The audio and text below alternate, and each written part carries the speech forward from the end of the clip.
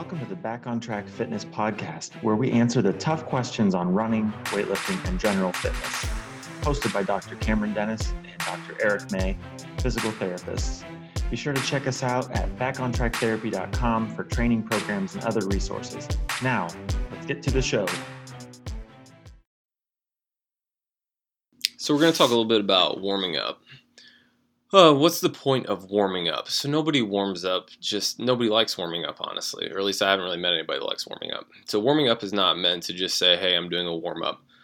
The purpose of warming up is to prepare you for whatever event, task, lift, run, event, anything that you're going to be doing. One, it's meant to help you feel better doing said event or whatever activity. And two, it's meant to help improve your function and your performance of that task, whatever it is. So we're just going to talk quick about when doing a warm-up, what are some things that you should look for? So I'm not going to go over specifics because there aren't necessarily like, hey, these are the 5 things that you need to do, the 5 specific movements that you need to do whenever warming up. It's more so just giving you the general concept, and then you can search out, hopefully, more specifically for your individual situation, you can figure out what it is that would fit your needs best. So when warming up, you often find there are 2 types of people. There are some in the middle. I would say 40% are the ones that say, I don't warm up at all. I don't need to warm up. It doesn't help me. I don't do anything. Another 40% spend 30 minutes, 45 minutes warming up. They go through every stretch imaginable, everything. It's insane. Their warm-up is half of their workout. And they probably have a cool down that's equivalent to that. And then 20% seem to hit that sweet spot, which is what we're going to talk about. I have been on all 3 of those percentages. I've gone from not warming up at all to doing excessive amounts of warm-up to then trying to find what a nice balance between those 2 is. So again, the goal is just for warm-up to help you get ready for whatever task or event or anything that you're going to do. So it only needs to be as long as it takes to prepare you effectively and efficiently for the following event. So let's start out with talking about a warm-up. One of the biggest things is that you need to first just raise your core body temperature is important. So doing something like, for example, for me, if I'm going to be lifting, or even for somebody if they're going to be running, if I'm going to be lifting, I may hop on the bike for 3-4 minutes, something like that, just to get a nice little pace in. Nothing hard, nothing that's going to fatigue myself or wear myself out for the lifting that I'm going to do. Just like if you were going to run, you may do a light jog in place or a dynamic warm-up, just something. The goal is to increase your overall body temperature. This increases your VO2 uptake. It increases systemic blood flow to everywhere in your body, increases everything. The fluidity of the muscles, synovial fluid movement in the joints to get the joints feeling like they're less cranky and like they're less kind of like rusty hinges. So it just has a lot of good properties. So ideally, you would like some sort of activity that's going to increase your overall just body temperature, I guess you would say, whatever that is. Just making sure that it's not so much that's going to take away and cause some increase in fatigue that is going to then limit what event you're about to do or run or lift or whatever it is. So I'll typically start out with some sort of low steady state cardio, I guess, if you will, and then transition from there into, I oftentimes will do some banded joint mobilizations. Now this is basically just saying I'm working on some specific range of motion or mobility requirements that I'm going to need for that particular lift that I'm going to do. So I may do some specific mobility work or foam rolling even for my legs if I'm going to do squatting. Or if you're going to go on a run, you may do some mobility work for your legs. Calves, doing foam rolling is good. I would not spend 30 minutes foam rolling. So foam rolling has a certain kind of efficacy, length of effectiveness. I would say typically anywhere from 30 seconds to a minute to even 2 minutes on an area is really what you're looking for. Beyond that is, I guess you could say, a rate of diminishing returns. So I don't know as if you'll get, and research would also say that you will likely not get any more benefit from rolling for 20 minutes than you would from rolling for a minute and a half. So again, the goal is what can be most effective that isn't just using up extra time just for the sake of using up extra time. So spending a little bit of time doing some foam rolling if you like that, or doing some sort of banded joint mobilization or general range of motion, even things like arm circles, something like that, just to start to take the joints through a range of motion that they'll be required to do whenever you're doing whatever it is that you're doing next for your actual workout. And from there, really what you're looking for is you need to go into somewhat of a dynamic warm-up.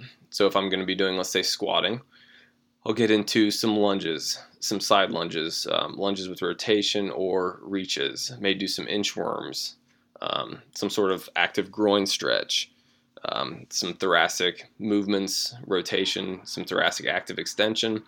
Basically just things that are active that require the muscles to start engaging and going through ranges of motion that will then be required for whatever it is that you're going to go through during your workout. And the last portion typically of a warm-up should be very specific. So if you're preparing yourself with your warm-up for whatever you're about to do, for example, with me for squatting, let's say, I'm using that example a lot. I need to do things that will very closely replicate a squat. And this may even, a warm-up technically consists also of doing things like actual squatting. So doing the activity that you're about to do whenever you're, so for example, let's say squatting. I need to squat with the bar, and then I need to squat with 135, and then I need to squat with 225, and I'm just kind of building up. So after I do other types of warm-up, whether it's rolling or a little bit of biking or dynamic stretching, I need to go into something then that is the activity that I'm going to be doing at a lower level.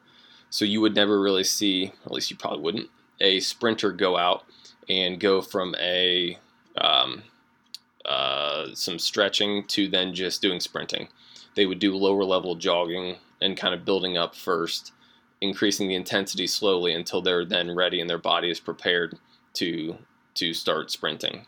So that is really the biggest thing is as you go from the start of your work or your warm-up to the end of your warm-up, it needs to get more specific to the task at hand. And really the more that you start to streamline your warm-up, you may be able to throw out things that you find are, and if you actually look at your warm-up and kind of take an objective stance on it and see, okay, what things am I doing, but they really don't seem to have quite the carryover towards the end goal, which is building up to the specific task that I'm looking to perform. So for example, I would say I'm going to go off a little tangent here on static stretching. Static stretching has been shown to reduce force output and velocity. So I can best relate that to a real-world example. Sprinters, and they've done this with several research studies, quite a few actually. It's pretty conclusively shown that if you do static stretching and then you try to do something like a sprint or a vertical jump, you will have reduced sprinting speed and a reduced vertical jump. You're basically having the muscle elongate for a period of time and stretch it out, and then you're asking it to quickly produce force and be able to contract, and it doesn't want to do that.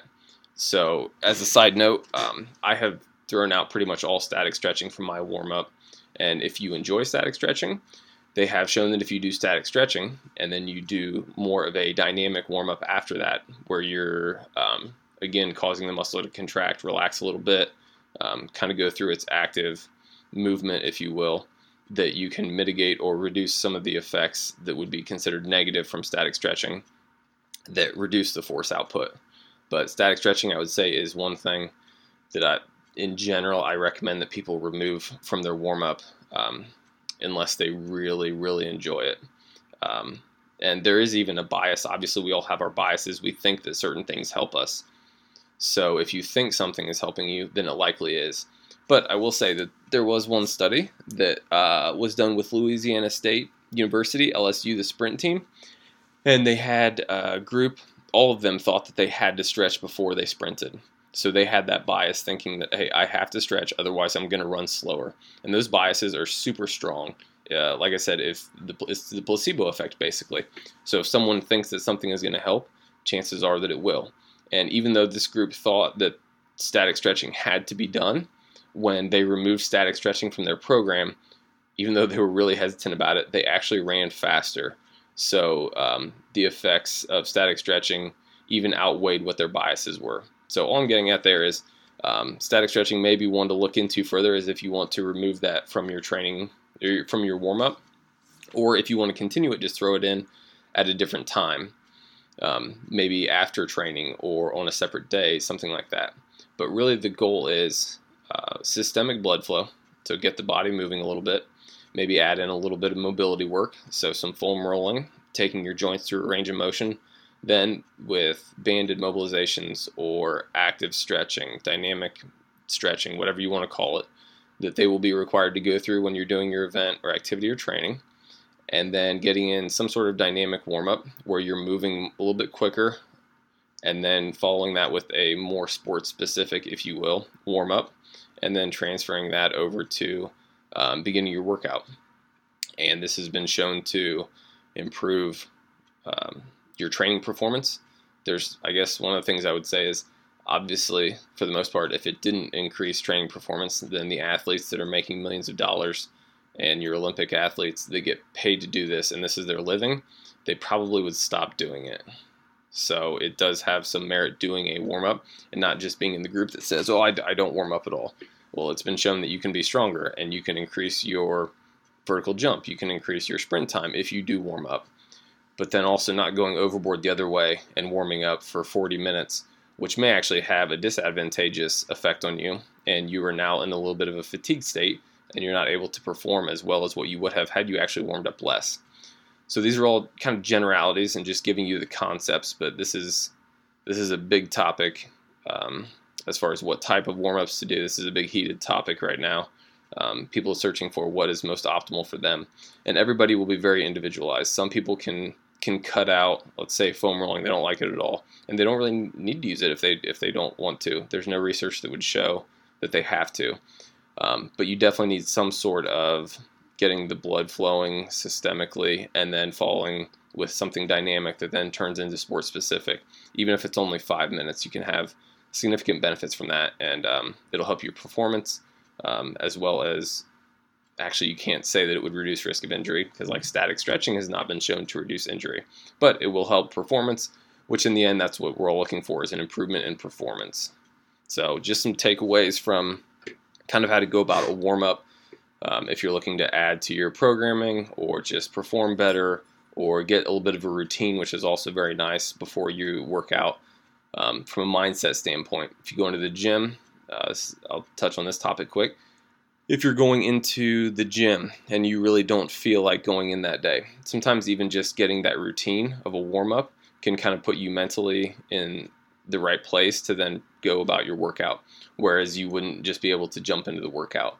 So I've also done that before too, where I may take even a little bit of a longer warm-up because I'm mentally even preparing myself if I didn't feel like going in that day, or I'm just not feeling it. I'm just thinking about other stuff, kind of mentally getting myself in the right place to start my workout for the day. So using it as a mental component as well as a physical.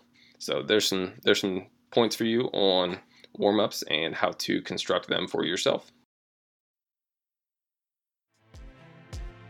Thank you for tuning in to the Back on Track Fitness podcast. We hope you found it helpful.